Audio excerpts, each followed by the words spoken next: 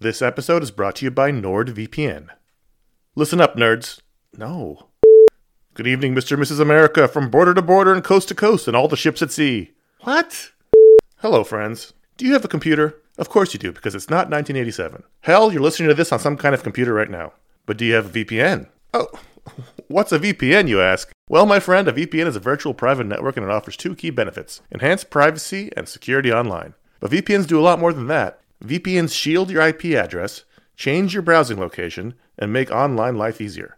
It's all about safety and security, my friends. But like everything else in life, it's also about watching TV. Don't let your paid subscriptions go to waste. I use NordVPN to access my home content while I'm traveling. Wink, wink. Plus, secure your connection on public Wi-Fi in airports, hotels, cafes, anywhere you go when you're traveling. There's over 6,300 servers in 111 countries, and you can find a nearby server for the best VPN speeds. NordVPN is easy to use. Connect with one click or enable auto-connect for zero-click protection. And it's got amazing speed. NordVPN is one of the fastest VPNs out there. And with just one NordVPN account, you can use it on 6 devices. It supports every major platform: Windows, Android, iOS, macOS, Linux, even Android TV. I think those are all real. Don't miss out on all the awesome benefits for using a VPN. Go to nordvpn.com/iFanboy today for a risk-free 30-day money-back guarantee. The link's in the show notes. Once again, that's nordvpn.com/iFanboy. This show is sponsored by BetterHelp. You ever feel like you really need to get something off your chest?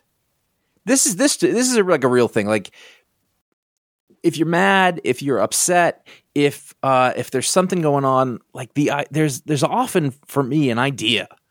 Maybe it's a wrong, maybe it's a moment, it's an injustice, is something that just you keep going on and on over and over in your mind about it, and like that can create anger and resentment or shame, whatever it is. And very often, I have found, I am not a therapist, I have found that when you let it out, when you give it voice, when you say it out loud, sometimes it makes you feel better because you've expressed it, and sometimes it makes you realize like, oh, this is not a big deal, but it's been stuck in my head. So you give voice to those things, and it can make you feel a lot better. And shock of all shocks, therapy is one of those things that can help you do that. It can help you be able to say those things in a place where you don't need to worry about the repercussions of it, work your way through it, figure out coping skills, how to get around it, find ways to deal with that stuff instead of letting it fester. If you are thinking of starting therapy, if anything I said sounds familiar, you're like, oh, maybe my life would be a little better if I could deal with that kind of thing, you should give BetterHelp a try. It's fully online. It is convenient, flexible. It is suited to your schedule. That's the idea. That's what they're going for. You can fill out a brief questionnaire to get matched with a licensed therapist. That's a big deal. You can switch therapists at any time for no additional charge. That personal connection, I believe, to be super important. Again, I'm not a professional. Get it off your chest with BetterHelp. Visit BetterHelp.com/iFanboy today. You get 10% off your first month. That is BetterHelp, HELP.com/iFanboy. You're listening to the iFanboy Pick of the Week podcast, episode 196, sponsored by Discount Comic Book Service, Netflix, and iFanboy listeners like you.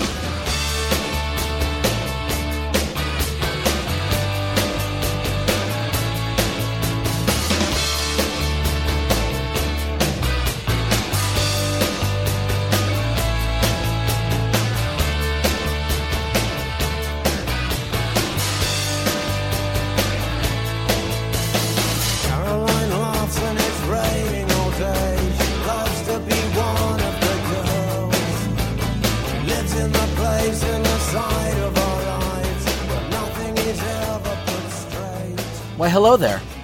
Welcome to the iFanboy.com Pick of the Week podcast, episode 196. My name is Ron Richards, and I'm here with Conor Kilpatrick. Hello. And unfortunately, Josh Flanagan. Yeah, hey, what's up, man? Yeah, see, that's why. Yeah. We're from iFanboy.com, and we love comic books. We read comics, graphic novels, the whole thing, and every week we get a stack of the monthly comics that come out, and one of us takes turn picking our pick of the week, and we go to the website and we write a review about it at iFanboy.com. We can go read it there, and then we come back here and talk about that pick of the week, as well as all the other books that came out during the week, as well as anything else that is of interest to us. And before we get started, I want to tell you to stay tuned. We got a big giveaway this week. We're giving away copies of signed Blackest Night #1 by Jeff Johns. So you're gonna want, hell yeah! If you're an iFanboy member, you're gonna want to stay tuned to see if you won. Are you Duff Man? Hell, man, who knows, man? Shit, let's do it. Before we get to Connor's pick of the week, I'm going to warn you that we're going to talk about what happened in the book, so we might spoil them. So if you haven't read your books yet, press pause or come back later and listen, or be warned that we might ruin it for you. So this week, Connor has the pick, and take it away, my friend. It was a long night. Long night Wednesday. You did, Like yeah. 21 books. books. I didn't get the pick of the week up until like 2 in the morning, which is, I try to get up as fast as possible. And I was just, I knew about 8 o'clock it wasn't going to be happening anytime soon. I had a lot of books to read. But the best book that I read was Chew #3 from Image Comics, writer John Layman, artist Rob Guillory. If you watched our video show last week, you saw them interviewed by Josh. Yes. It's true, I did. It was weird. They were sitting to either side of me, which is, if you're in Throws the whole business, interview rhythm off. Yeah.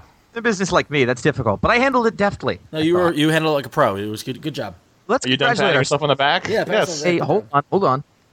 There it is. Yeah. I held that camera pretty steady. I was gonna say, Connor, you Yeah, held but- that camera really well that time. Unlike What were you doing at the time? Unlike, I think I was talking to somebody. Ron talked to somebody really well, and then he laughed at them like they said something funny when they really didn't. Yep. Don't tell them. See? Just like there. That's the laugh. So Chew #3 came out, and the funny thing about Chew is it's rare a book blows up out of nowhere. It's not from the Marvel or DC side. It's an Image book. It's an indie book. And all of a sudden, when the first issue came out, it was everywhere, and it sold out in an instant. And all of a sudden, everyone was talking about Chew. And Or Ivan It's- Brandon. That's terrible. Oh, that was mean. But no, it's really been a while since there's been a breakout book like this. 3 issues in. Jeez.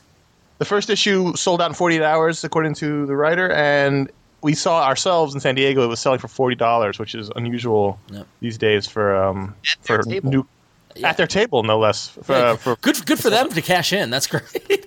they were smart because this week the reprints hit, so they're Yeah. goodbye. Yeah.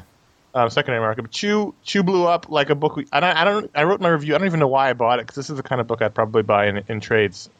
But for some reason, I think it was the interesting premise that was hinted at in the solicitation. I picked it up on a whim and made sure that everybody else picked it up when I read it. I would like to point out that I had bought it before you told me to read it. Whatever. Just in case. Just as my cred. And what Chew is more inventive than most books out there. It's really full of these fun, imaginative ideas, on the par with like the Umbrella Academy, which is probably the book I closest compare it to, even though it's not anything like it. But in terms of big, crazy, imaginative ideas, that's the book I think of when I think of Chew. And it's a story of a guy, John Chew, who's an FDA agent, which is the Food and Drug Administration, and in this future world, FDA is the most powerful law enforcement agency because poultry is illegal because of bird flu. But everybody wants chicken because tofu is gross. And just admit it to yourself if you eat it now, you know it's gross. And this guy, John Chew, can eat things, and he's a Sibopath, so he eats things, and he knows all about the history of the food he's eaten from the time it was. If it's a piece of meat from the cow's early days to what it does when it's a cow, to when it's slaughtered, to how it's cooked and prepared, and all the stuff that goes along with it. It's not pleasurable for him. He hates eating food. He can only eat beets because beets is the only food that doesn't cause him to have these flashes of sensory memory. And that's so he's a cop in the beginning of the first issue, and he becomes an FDA agent by the end of the first issue. Now he's a full-fledged FDA agent. And in this issue, #3. He's found love with a woman who can write so well that she can make you taste food. She's in her a reviews. food critic, yeah. Food critic. And for the first time, John Chew can taste food. He can read her articles and taste food without having all the sensory memory. And he's ecstatically happy, and she's a pretty blonde, and he meets her, and he falls in love, even though she's got no idea that he's having these feelings or thoughts or whatever. He keeps meeting her randomly. And I just love the big, fun ideas in this. I love the fact that they built this guy up who's stuck in this spot where he can't eat, and they found a perfect match for him. And they came up with this idea of how can we bring him happiness, and they thought it up with this woman. And it was every time I would read a page, it'd be something new or interesting happening on it. And I just love that sense of discovery when you're reading a comic, which doesn't often happen with some superhero stuff because really at the end of the day, nothing is that surprising. It's almost like a romantic farce in that way. I mean, it's very much that sort of madcap, sort of farcical comedy. In the romantic sense. Yeah, but I also like the like kind of like you said, like the creativity and just the fact that like they introduced this Amelia character, and so we introduced we see John Chu and he's a Sibopath, and that's a word that he made up. I think. I mean, like I don't think that's actually a thing. And they introduced her as a Sabo Scrivener. Right. Meaning that she can write about food so accurately and vividly with such precision that people get the actual sensation of taste. And like this whole idea of creating this universe that these people live in, it combined with Josh, like you said, that farce-like approach to it, that comedic kind of approach to the tone, is just makes it really, really unique. Mm-hmm. Yeah. And also great art from Rob Guillory, who adds to that whimsical tone with his art, which is exaggerated. Little legs, big bodies, and big facial expressions. It's sort of the perfect combination of writer, story, and artist. I thought this was hands down the best issue of the 3 issues so far in my mind. Yep. I thought it looked the best, and I don't typically like this look, like this kind of like Rob Guillory's art kind of reminds me of some of the more cartoony video game like looks. You know what I mean? Like I know what you mean. Yeah, kind of like the Grim Fandangos of the world and stuff like that, where it's like this, this kind of cartoony characters. And I never really liked those games, and I don't really like this art style, but for some reason here, it absolutely works and it kicks ass. It's like modern cartoon. Yeah. If that was going to pick, as opposed to sort of like indie comics cartoon. Yeah, no, it's. I see a little like Ren and Stimpy, like in the annoying boss when his face is all gnarled and stuff like that. Like there's a little John Kirk-Falusi kind of style animation. It's very animation influenot, I think. Feels like it, yeah. Yeah. But damn, this is a great issue, and it looked not only did it look the best of it, but it also read the best of all of the 3 so far. Well, from a standpoint, as I was going through it, and I was actually looking at the craft of it, and it starts off, like if you like go through it and just look at what the different pages do, like there's a lot of like he's doing a lot of pacing things with the pages and the panels in this. So like the first one, it sets you up. It's a big dark room. It's all one big panel. So I met someone, a girl, and then after that he slows it way down. He's got a like a 12-page panel of like a guy getting up. Panel page. Yeah, or 12-page panel, which is pretty impressive. You have to buy 12 issues, for example, just to look at it. You put them all together like a puzzle. Yeah, it's like those old sports cards. Yeah. And and he slows you way down, and just if you just look at the craft and the way that he does that, like if you got the issue, go through it and look at how he's controlling that kind of pacing. From that second page on, it was really interesting. Is cool to study. This is the best issue. I didn't really love the second one. I thought the second one was more standard than the first. The first had a lot of the imagination that this one did. The second one sort of fell back into a lot of cop story tropes that were sort of not bad, but just sort of normal. It wasn't really that exciting. But this one brought the imagination back in full force. Where, I almost like the exploring the world and the characters more than I do any of the cop stuff, which I normally like the cop stories. But for me, the draw of this is sort of all the fantastical elements of this world that are happening. And we really had nothing of the chicken in here. It was just sort of the people in it. Well, just the introducing the romance angle, and then giving it just gives Tony Chu a little more depth, because my fear was that they were going to box him to a corner of he eats things and he can get their memories, and they did a really sick thing in issue 2 by making him eat a dead person to get their memories. And it's like, all right, well, like that's something that's a great, again, it's like a great idea, that how far can you stretch it? And I think by introducing this type of writer who writes about what that you can feel the food sensations again, is just a way to to keep it going almost, and add tension where create tension where it not previously was, and whether it's right to introduce that in the 3rd issue or not. I don't care, because it totally worked. But if they keep coming up with things like this, I know in our interview, Lehman said that he's got a long story planned. 60. So yeah, 60 issues, which is great. And so I'm curious to see where it's going to go and what other creative things he can come up with. It'll be interesting to see what he does to get to 60 issues, because if he does, he's going to have to flesh out these characters a lot. In a way that right now Tony Chu is fairly three-dimensional, but everybody else is kind of a caricature, I guess. And if you look at like what people had to do, like Garth Ennis had to do in Preacher to get to 60 issues, or Why the Last Man or something like that. I'm not to say there's any indication they can't do that, but it'll be interesting to see how they do. Yeah, and it's also interesting. I mean, I wouldn't be surprised now. So this is issue 3 of 5. So I bet you with issue 5, after issue 5, if they're smart, with issue 6, they put out the trade and it's $9.99. And they take the approach kind of like what Irredeemable's doing, which we're going to talk about in a little bit, and make the first issue of the next arc like 99 cents to get more people on board.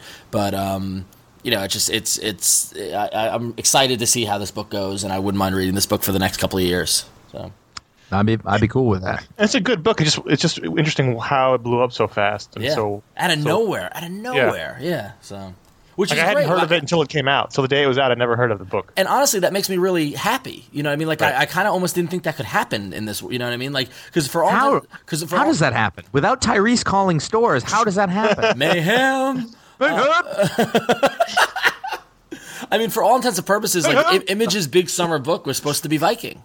Yep. Yeah. You know, and like this just completely swept it away. And that tells you how much is created by marketing and how much is created by the actual consumer. Whereas the marketing people thought it'd be one thing and it turned out to be something else because the other thing was better. And that's not to take away from Viking. I mean, Viking's but that's just that the people spoke. Yeah, exactly.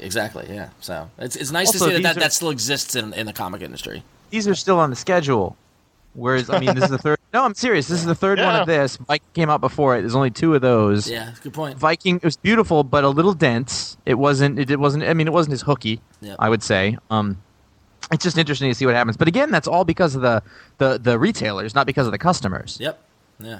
But they did go to second and third printings, and that is because of the customers. Right. Yeah. No. Because I think the retailer interests. Then the retailer sold it to the people, and the people spoke. And I know that we've been talking about it. I know other podcasts have been talking about it, and people are listening and running for it. And Lord knows where the hell the eBay people came from. I mean, my God. Like, $80 for a CGC slabbed issue 1 was just like, okay. Like, I didn't even know that market still existed. So. The guy at CGC was like, really? This? All right. Yeah, I guess. Where's the key? Well, it's funny, when we were interviewing the guys, I was holding the camera looking down at their desk at one point, looking at the price tag on the issues, and I was like, how can I get to my issues quickly and sell them? Yeah, exactly. It's too late now, so. motherfucker. That was after the third printing. They were after the second printing. They were still marked up. People wanted a first printing. Yeah, no, and it's still going on. I mean, I checked today. I was on eBay and I checked to see what the prices are. They're still well over $50. Well, you can check out my eBay sale. It's going to be a username, blah, blah, blah. All right. Chew number 3 was the issue I read really early on, and I thought, wow, that's going to be really tough to beat, and nothing did end up beating it. But Captain America Reborn number 2 came very damn close. Yep. Again, it was close the last time, but that was the same week that... What came out that week? Batman and Robin number 2? Yes, that was the week. Yeah. There were some fantastic sequences in this book. This was basically, I mean, if you're an old Cap fan like I am, who's been reading it for 20 years, they're just touching on a lot of the different histories and aspects of the character. And this is sort of, I mean, it's a cliche, but it's Cap porn. Yep. And it's beautifully done, Cap porn. There's a great sequence when he's fighting the Nazi villain in the beginning, whose name I forget.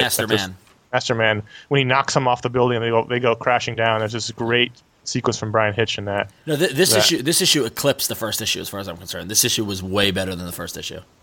Yeah, I really, really like this issue a lot. I love the exploration of the history of Cap because he's all about history, and it should never be far from his story, and also the cosmic aspect, which people I see often complaining about, but it's always been a part of Cap, is a cosmic angle. Even though he's a very grounded soldier, the cosmic cube and all kinds of different things are always a part of his story, and it makes sense that it would be part of his resurrection should that be what's happening. Now let me ask you a question. As the diehard Cap fan you are, are you dismayed or annoyed at all that it's getting pulled into the Norman Osborn Dark Reign stuff?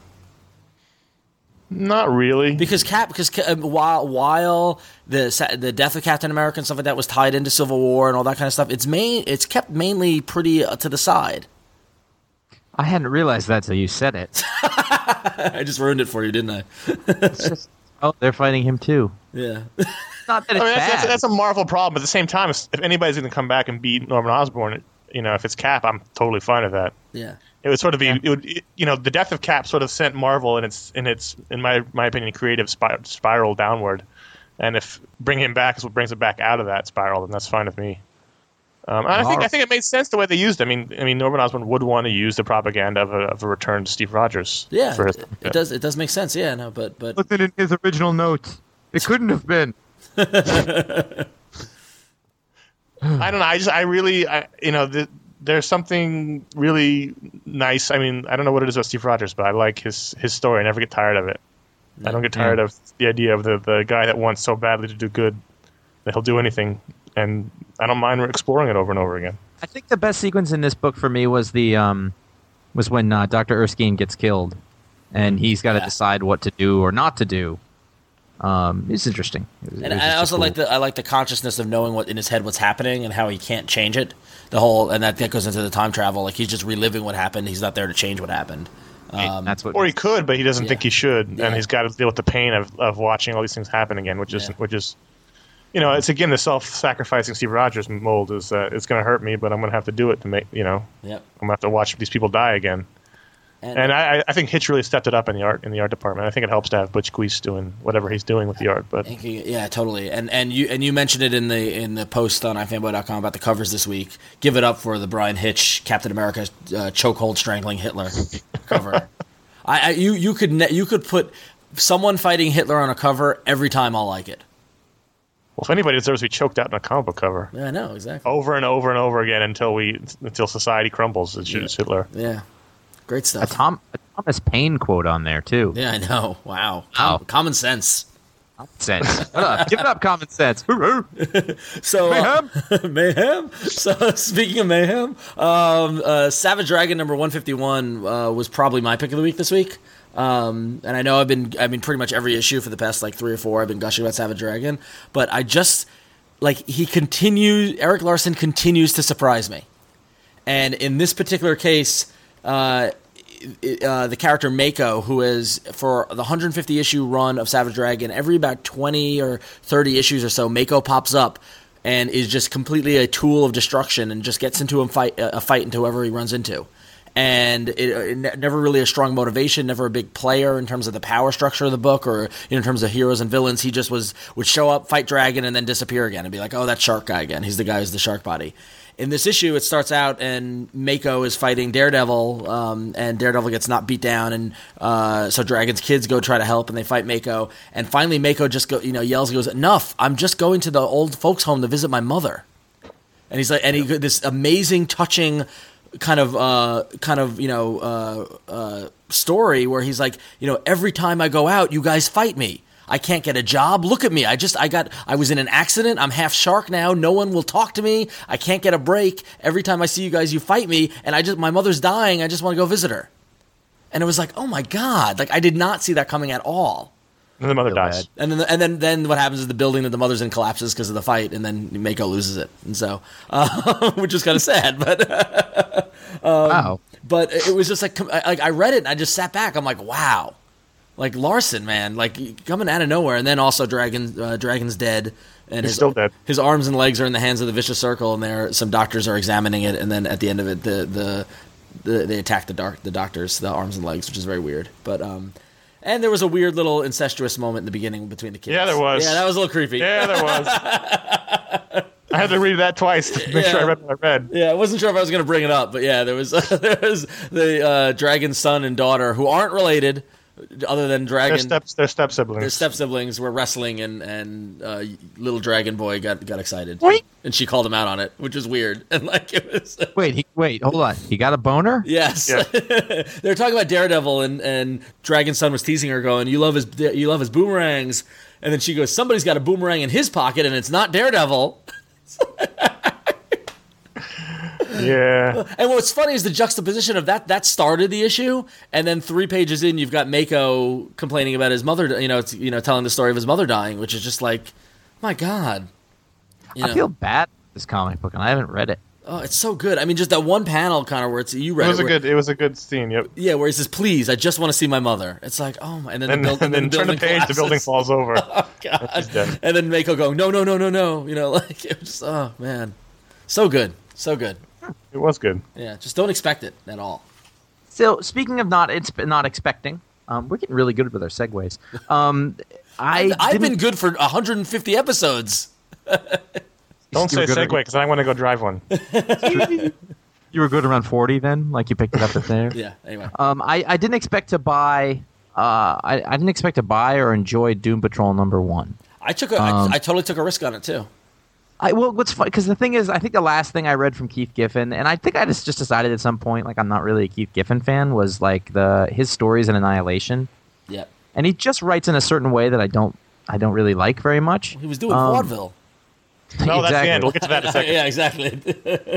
but You know what? He didn't really do it here, or when he did, it all fit. I just had fun with this issue. Yeah. In fact, Doom Patrol has been always a weird series. It's a seminal series. They've been around forever, and it's a group of misfit freaks shows, and then they always bring them back and never really catch on. They haven't really caught on since Grant Morrison wrote it, and I've never really been a big Doom Patrol fan, but I've read them here and there, and I picked this up mostly for the co-feature, but I enjoyed the first story. I enjoyed the Doom Patrol story. I enjoyed the team dynamic and the fact that they're not like any other team. I thought that you read comics. I thought the action stuff at the beginning was really good. Yeah, and I thought the art choice of Matthew Clark, who's kind of like, I think he used to work at Wildstorm, who's like he's a Travis Charest kind of disciple. He was on a lot of those Alan Moore Wildcats issues. Yeah. But I mean, and the art matched the story really well. This was more of a modern story than I was expecting. Yeah, I think that's what it was, and that's what surprised me, or what I really liked. But there was a lot in this I liked. It was sort of classic, and because I kind of went in with no expectations, I really had fun reading it. And then, before we get to the second part, what I really liked? There was a sequence when they're all back at base, and the giant girl. I don't know all their names. I barely know these characters, but the one who gets real big. We see her talking to somebody, and we pull back to find out that she's normal size, but the person she's talking to is little. Yeah. I like that sequence a lot. That was cool. Yeah, that was neat. She has bug eyes. Yeah, but the real reason for this issue to enjoy it was the co-feature.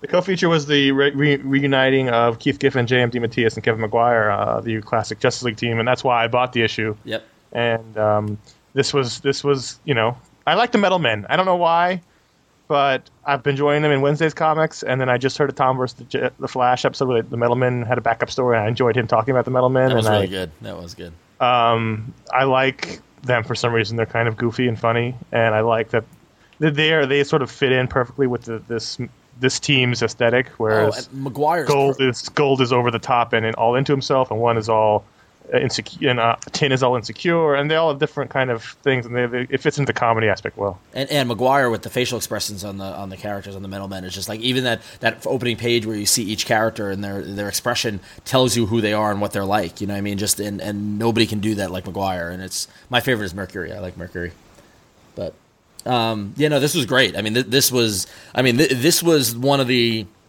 I've been skeptical about the whole co-feature, backup story, whatever you want to call it, kind of thing that DC's doing.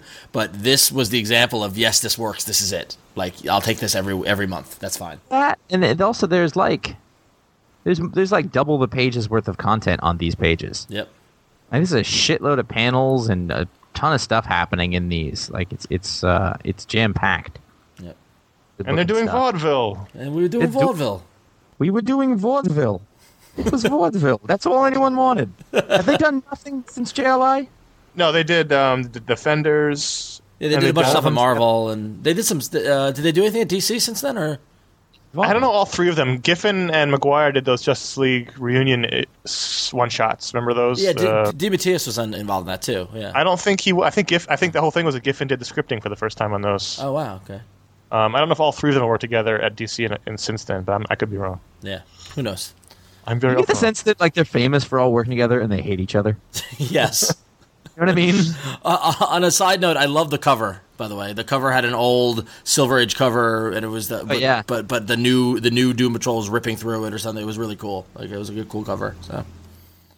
Well, if you want to get this comic and you want to get it cheaply, you can go to Discount Comic Book Service. They got monthly specials up to 75% off all their comics, with 40% off major publishers and flat rate shipping of $5.95 for all U.S. orders. You can buy anything that's listed in previews, and over 5,400 trade paperbacks are in stock and available for order. You can track them online, and it's all available at dcbservice.com. Cool. So we had mentioned earlier Irredeemable, and Irredeemable number 5 came out this week. And listen, if you've heard us talking about it, you've been curious about it, go to your comic book store. The trade paperback of the first 4 issues came out, and it's $9.99, and issue 5 is 99 cents. So if you want to jump on, now is the time to jump on. Word. Yeah. Mayhem. For like $10, you can get all the issues. Yeah, or for $10, you can get all the issues. That's what I mean. That's for $10, you get all the issues. Yeah, totally. Sorry, Mayhem threw me off again. I just keep flashing back to that standing next to that booth for an hour. I love the double whammy of Irredeemable and the Mighty coming out. you think it'd be annoying because they cover similar ground, but for some reason I like that they come out at the same time, and you sort of can get to that mindset. I always read them together. The Mighty is a little bit further behind Irredeemable in terms of the Mighty character hasn't gone super evil yet, whereas Irredeemable he has. The Plutonium is just he's a fascinating really villain. Yeah, he's very, very bad. He's an asshole. In this issue, he broadcasts the entire world, and he basically fucks with everybody and calls out people by name he's been listening to. He knows I know you've been talking about me, and he threatens people. And which was awesome. The one where he's talking to the guy, and he's like, and finally, Caleb in Vancouver. And by the way, yes, it is cancer. Like, it was just like, it was just like, talk about mind fucking with people. It was the evil Santa Claus. Yeah, totally. The first opening pages of this with the broadcast was fantastic, and how he put the doubt into people. Basically, his whole point is saying it's like, I see everything, I know everything, and I could be anywhere, I could be anyone, and it totally gave me the chills. Mm-hmm. I would have been happy if that was the whole issue. Yeah, totally. The only thing I didn't like in this is I thought that the angry black superhero, which he kind of did as a joke at the beginning, was a little like long a little bit, yeah. And like he wasn't like that, but I was like, well, you're doing it. But anyway, besides that said, I thought the whole exchange with the guy who's all bandaged, the guy with the eye, like freaking out, was great. After they stopped that angry guy part, yep. I liked that character a lot. It was great. All of the character interaction between the remaining heroes after that was really, really interesting. Yeah. Especially the end of the last few pages of the issue. Yeah. No, this was a really, really strong issue, I thought. Yeah. Definitely. I think it's probably my favorite of them. Yep. Very cool. Speaking of the Mighty, I probably would have made this my pick of the week, I think. Wow. Mm-hmm. But it's such a slow burn that it's hard to tell on this one. That's like exactly in a good the way. problem I had with it, whereas I was looking forward to it, and it's still great, but like not negative. I mean, in terms of pick of the week, I was when I was looking through the book, because there wasn't really a contender before I read anything. When Batman and Robin comes out, it's going to be a contender. Whereas this week, it wasn't really a contender open out of the gate. But I think until something really big happens, it's going to be tough to really highlight this book. I know, but I think this is going to be one of those things that's going to make a fantastic 12-issue trade or whatever it is when it's done. Mm-hmm. I really just dug the hell out of this one because, I mean, there's it's subtle, but we know that it's bad now. Right. That really this character, he's really bad. And the Chris Samnee art in this one, I'm looking at this and I'm seeing shades of Darwin Cook in this issue. Really nice stuff going on. Just very subtle and clean. Really good sort of that almost an animated style. What I love about this one, the slow burn, is that it's getting hotter.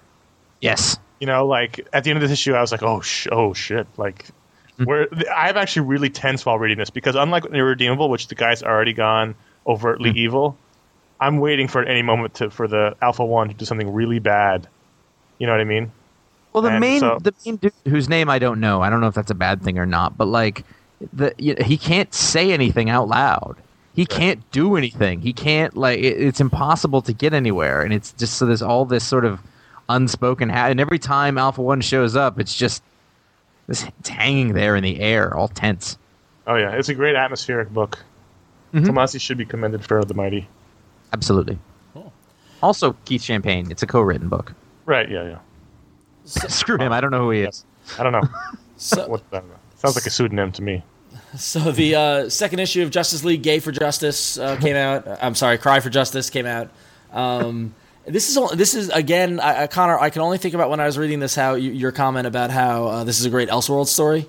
Mm-hmm. Because as far as I can tell, this has nothing to do with anything that's going on in the DC universe. And mainly my biggest thing was the Flash Museum being destroyed or having damage to it. And well, that's not happening. But and I totally lost my train of thought. No, but it was. Well, I had 2 points about this issue. One, I really like Mauro Casicoli. Okay. Is that whatever? I'm sorry. I apologize. Cascioli. I just don't know if he's right for this particular book. Yep. The opening sequence is a really great scene between Ollie and Hal on a rooftop in Gotham, and Ollie's making fun of Hal because he had a threesome with the Huntress and Lady Blackhawk. And it should be sort of jocular, but everyone is very angry. Yes, yeah. Very serious, It didn't fit the tone of the conversation. Yep. And it sort of made me stop and think about how the art didn't fit. Whereas it just because every expression in this comic is one of grim determination, which doesn't really fit the conversation.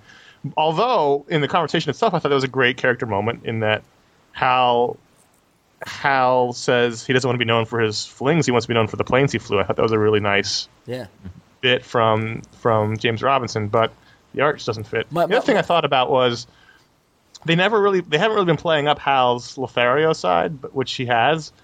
But like this, like very angry grim guy wouldn't be having these threesomes.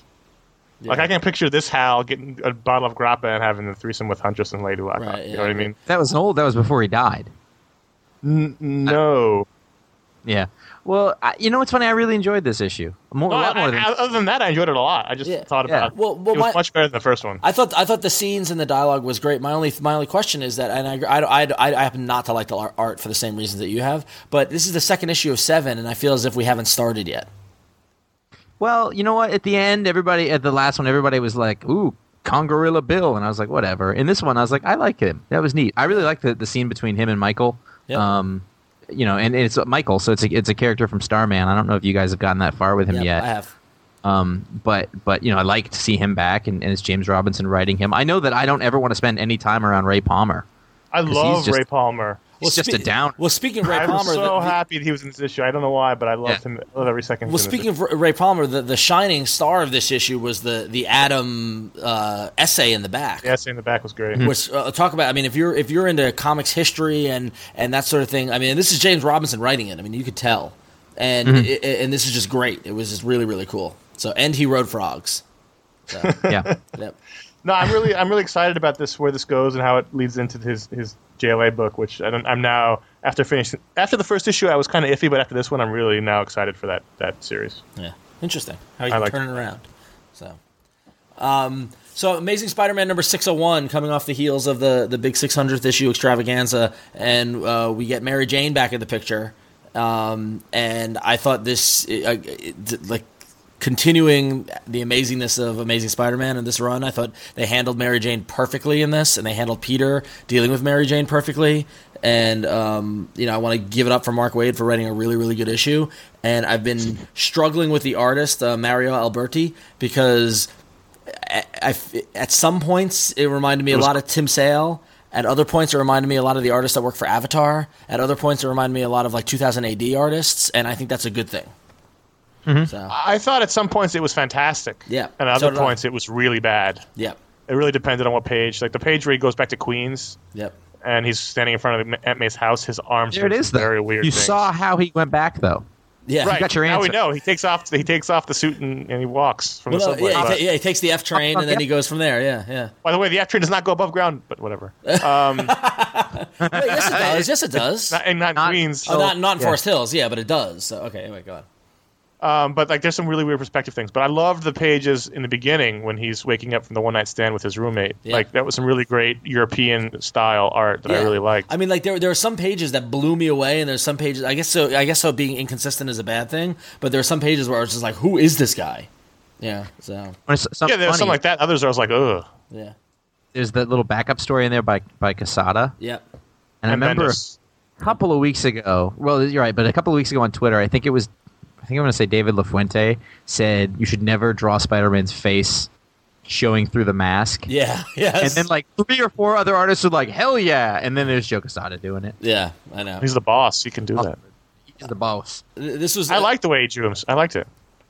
Well, except for when the OU and the eyes got really thin, like they got slit. I love that trope. That's a classic Spider-Man thing where the eyes get big or small depending on what he's doing. I mean, that's just that's one of my favorite things about Spider-Man. I know, but I thought it was a good. I thought it was a good little backup story, and again, we get hints of the ramifications of him giving his identity to the Avengers. So further, something is going to happen. They've been now with the whole Nova thing. What's that called? It's the big crossover that War of Kings. With that all wrapping up, this is like the best title that they have at Marvel right now. It really is. The 2-page spread that works in the Silver Age panels. I love that how they basically said this was Jessica Jones in the old books. Awesome. Awesome. That's neat. So that's a good retcon. I approve of that retcon. Very quickly, I wanted to talk about House of Mystery number 16.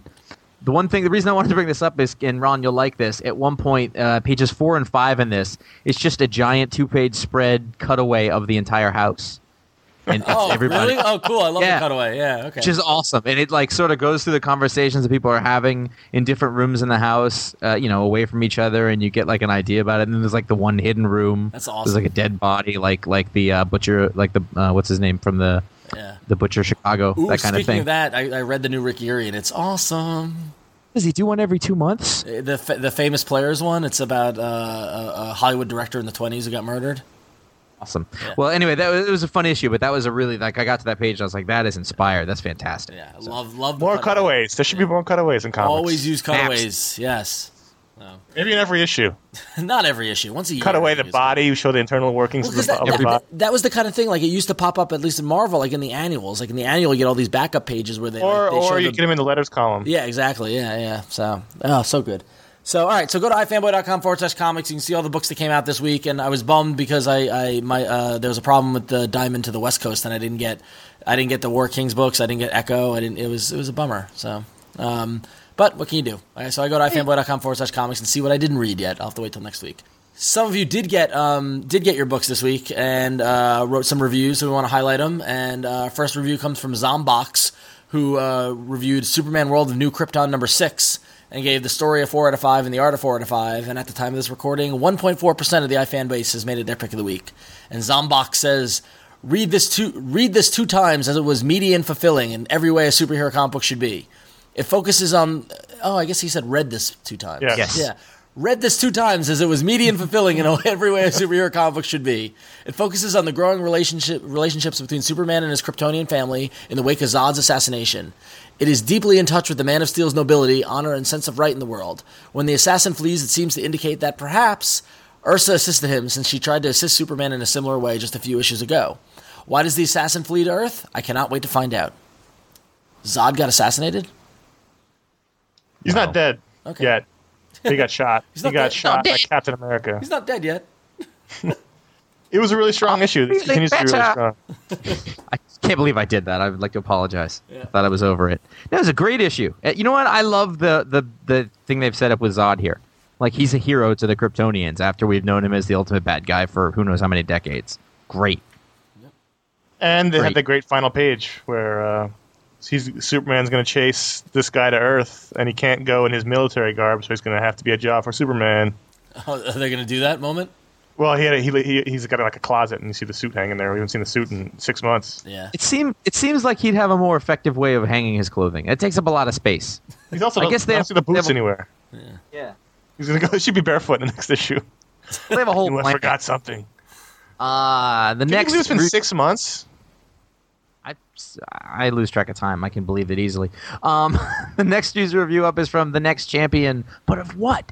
Who wanted to talk about Deadpool Merc with a Mouth number 2, story a 1 out of 5, the art a 4 out of 5. If you followed the website at all, you know that he loves Deadpool. Pick of the week percentage of that is 0.11%. This title is going to be dropped. There's no other way around. He's going to drop it? Yeah. I'm sorry, carry on.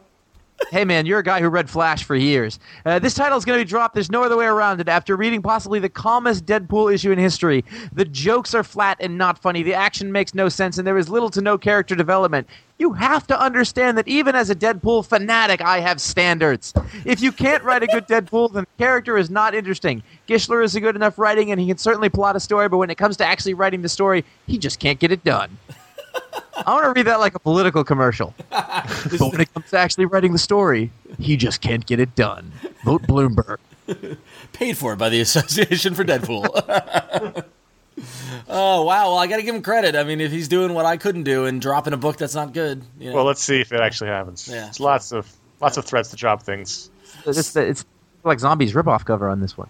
Oh, Jesus. So go to ifanboy.com/comics, do your pull list, and come back and rate and review them, and you can get a review on the show. My wife's away this weekend, so that means that I got Netflix movies that she wouldn't watch, and it's awesome. You can go to Netflix for over 100,000 titles, no late fees, free shippings both ways, Blu-ray titles, fast delivery. You can watch them on your computer, your Xbox, your Roku box, all sorts of ways to watch the online shows. They're adding more to that stuff all the time. Most of this stuff ships in just one day, and the plans start from for only $4.99. You can get a free 2-week trial at www.netflix.com/iFanboy. What kind of movies? Like gladiator movies? No, I got a shark documentary and a Korean horror movie. Nice. Korean horror movie? I continue to emasculate myself, and after watching the Holiday last week, this weekend I'm going to watch He's Just Not That Into You. There's words I want to call you that I can't say in public. Nope. All right. I have Weeds. Awesome. Season 3. Jeez. They go fast, huh? Yeah, they do. So, Conor, you have the book of the month. You had the sacred task, but it was an easy one this month. Yeah, well, it was easy because I knew what it was way ahead of time, but I didn't write the review until 1 in the morning of the night before it was due. That's your own fault. Because that's how we roll, iFanboy. That's your own fault. Mayhem! Richard Stark's Parker the Hunter from Darwin Cook is this month's book of the month. And this is a book that was announced at San Diego last year. A year ago. When IDW announced that they'd struck a deal with Darwin Cook to adapt a bunch of Richard Stark or Donald Westlake, whatever you want to call him, his books. And now, 1 year later, here's the first book. And I am a big crime fiction fan, crime comic fan, huge Darwin Cook fan. And so there's a lot of expectations leading into this book, and it met and exceeded all of them. I think this is some of the best work Darwin Cook's done. There's some fantastic artwork and storytelling. The whole opening series of the book is a 14-page silent sequence, except for one exchange of dialogue in the very beginning and one caption on the first page. After that, it's all silent. And you get the atmosphere, you get the environment, you get the character, you get everything you need in those first 14 pages. You know the whole world by the time it's done, and you haven't spoken a single word. It's all in the art, and it's all in the characterization in the art, and it's just some fantastic art. I mean, it's black and white with some gray tones, and it's just beautiful from Darwin Cook. I mean, I know you guys read it and loved it too. I mean, if you ask me, the 2-page spread, the setting. We get the opening title page of the Richard Stark's Parker the Hunter, and then you turn the page, and a 2-page view of New York City in big block white letters that say New York City 1962. Like, as soon as I turned it, I was like, oh, damn. Like, this is going to be good. This is going to be really good. It's one of those things like where you hear the term hard-boiled a lot, and you hear people talking about crime books, and you hear guys like Dwayne Straczynski and Ed Brubaker and Greg Rucka talk about crime books and things like that. And this is like the dirtiest, rootsiest part of it. And I just felt like, I mean, I don't know, I wasn't around in the 60s, but this seems pretty dead on, at least with a romantic notion of what that is in all ways. I just think that it's the book itself. The book itself, I think, represents a change. Like Darwin is changing the game with this book. Like changing the game in terms of what the expectations for a graphic novel is. Just in terms of the presentation, the dust jacket is done in a very way that's more. It looks like a novel. It looks like a novel. If you hold it, it's the size of a hardcover novel. It's got the cover treatment of a hardcover novel. Yep. It doesn't look like a comic. It doesn't look. I put it on my shelf in my trade. It doesn't look like anything else on my shelf. Yep. I thought I'd put it with my prose books just for a minute, just because it looks like those. And but the way that he approached the art itself, and how like through the story we see the present day what's happening, and then there's the flashback of what happened with the heist, and those flashback panels are a little fuzzy. Like just the subtlety of what he's done in terms of telling this story and integrating the visual art with the words and with Stark or Westlake's prose is just it's amazing. It completely blew me away. My expectations were shattered when I finished reading it. It was just, quickly the story is, and if you've seen the film Payback, that was based on this book, and there was a Lee Marvin film whose name escapes me at this very second, but Parker is a criminal who was. It opens up. He's storming back in New York, very, very, very, very, very, very angry. And you find out through the course of the book why he's angry, because he was on a heist with a crew of guys. They were robbing people. They were robbing a plane full of what was in the plane. I don't remember.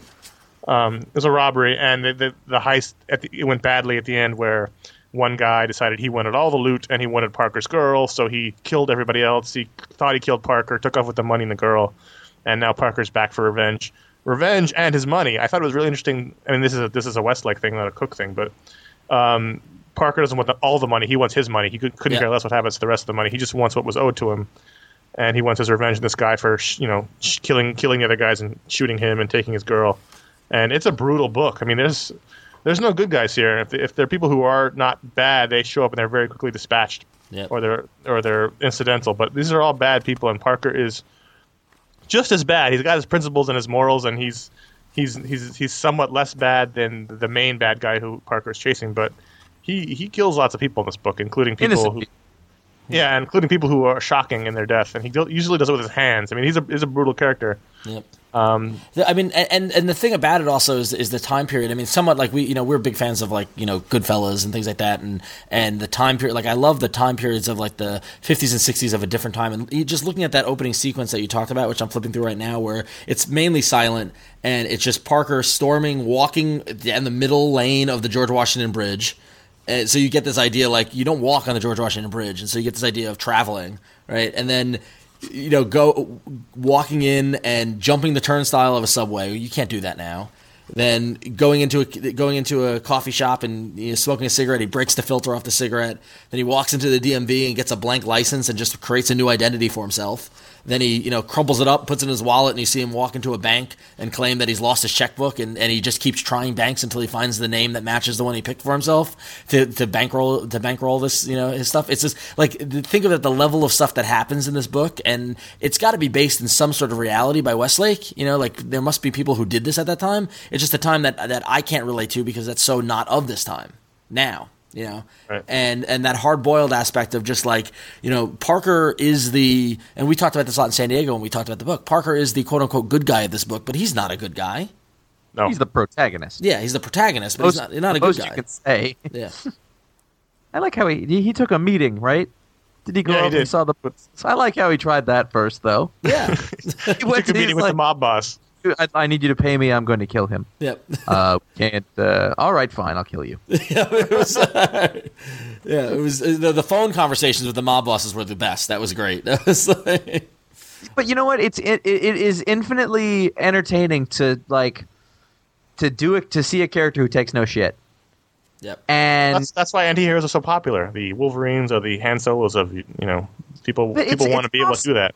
It's possible that it can be done badly, and it's been done badly a lot. But for some reason, the combination of the way that this is all done, like, you were just like, let's watch these assholes kill each other. Yeah. That's fine with it. And the really tough guys kind of, it's just fun to watch. And it's that Darwin aesthetic of. It's perfect. We joke all the time about how he's a man from the 60s, and this is perfect for him.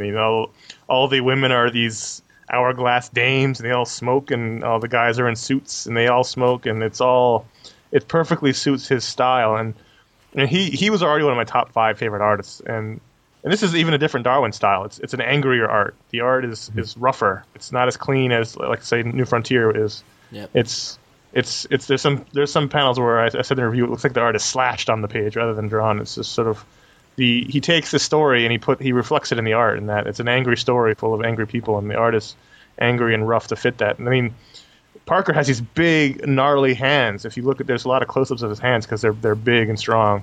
It's part of his character, and he just has these big knuckles and these big, rough lines that make up the hands, and it's all in the art, and the art is just fantastic. It was just a beautiful, beautiful book. Yeah, and the art, and again, I don't want to discount the writing and the way the art and the words dance together and work together, because I think that the narration was done in the right place at the right time, and it never got in the way of the art. The art never got in the way of the dialogue. Like, it just all worked together in like a concert, like a beautiful music. So. And the story behind this, I guess, if people don't know, is that Richard Stark has been around for a long time, and he never, but he never let anybody adapt his stuff. He let him adapt it. He just didn't let him use the characters' names. Right. Yeah. So he didn't let it be called what it was originally called because he didn't trust it. And this was the first time that anybody's done that. Yeah. Based solely on Darwin sending them like a treatment with pages and stuff. And it was a dance, but it was no small thing that this happened because these stories are well known. This is a well known author. Yeah.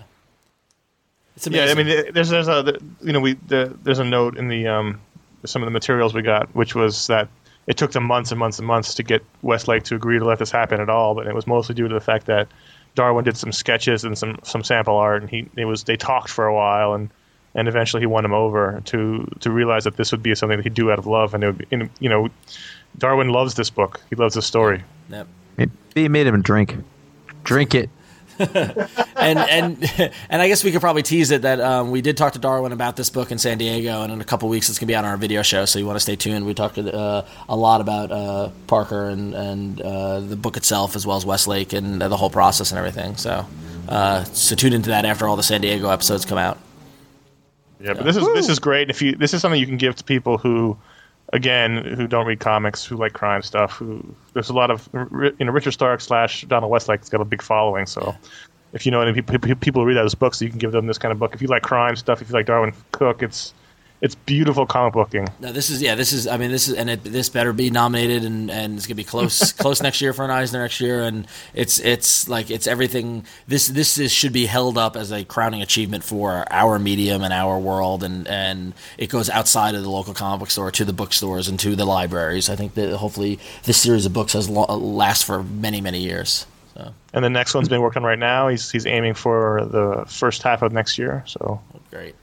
So, and don't forget to go to iFanboy.com and read your whole well-written review of the book. So even though it was last minute and 1 a.m. that's when the magic happens. That's life. That's when you can squeeze out the juice. That's when there's Mayhem. Anyone read Mayhem? I did. I bought it. Okay. How was it? It was a comic book. So, normally we get your emails and your voicemails, and we read them and listen to them and answer them. But since we talked about Parker, we're going to skip that this week. So be sure to email contact@ifanboy.com or call 1-888-FANBOYS, 1-888-326-2697. Any questions you might have, you might want to get on the show, let us know. So, I was terrified of catching that guy's eye at the convention. Like, I did. If we make eye contact, he's going to come over here and make me buy Mayhem. I got a what up, baby. No, not Tyrese. Oh, the Hawking guy. Yeah, the guy selling Parker. I was scared he's going to come over and make me buy it. Mayhem? You ain't got Mayhem in your hands. You ain't got nothing. You come over here and put Mayhem in your hands. Mayhem! And there were like legions of people following them around the con everywhere. It was amazing. They didn't run out of people. No matter where they went, that worked. You're like, I love Mayhem! What is... Oh. Yeah. Good for them. I tip my hat to them. No, they sold a lot of comics. They did, good. Yeah. And I don't know if you saw on Twitter this week, but Liefeld did a sketch. Todd McFarlane did a sketch. Like, Jesus. Yeah, so good for them. So, Mayhem. All right, so we got some giveaways for our members, some Mayhem for the iFanboy members. I've got my fingers crossed. So, Josh, why don't you Am I not eligible? Am I eligible? Give us our update on the Thirst giveaway. The Thirst poster, which is signed by the director, Chan-wook Park. Wait, I'm going to get that wrong. I don't have it in front of me, and I'm mixing up all of his names, which I think makes me a racist. But the director signed that. From everything I hear, this movie's supposed to be amazing. Yeah, no, I know people who've seen it. They said it's great. So Old Boy was fantastic. So that was his other film. So he signed it. There's details that'll be linked in the post. They're up on the site. You have until the end of the month to sign up and become a member. If not, we're going to pick one member to win that poster, and then 3 more members to win CD soundtracks. A CD is a plastic disc with they put music on. You may remember. I hear those. They do what? Yeah. All right.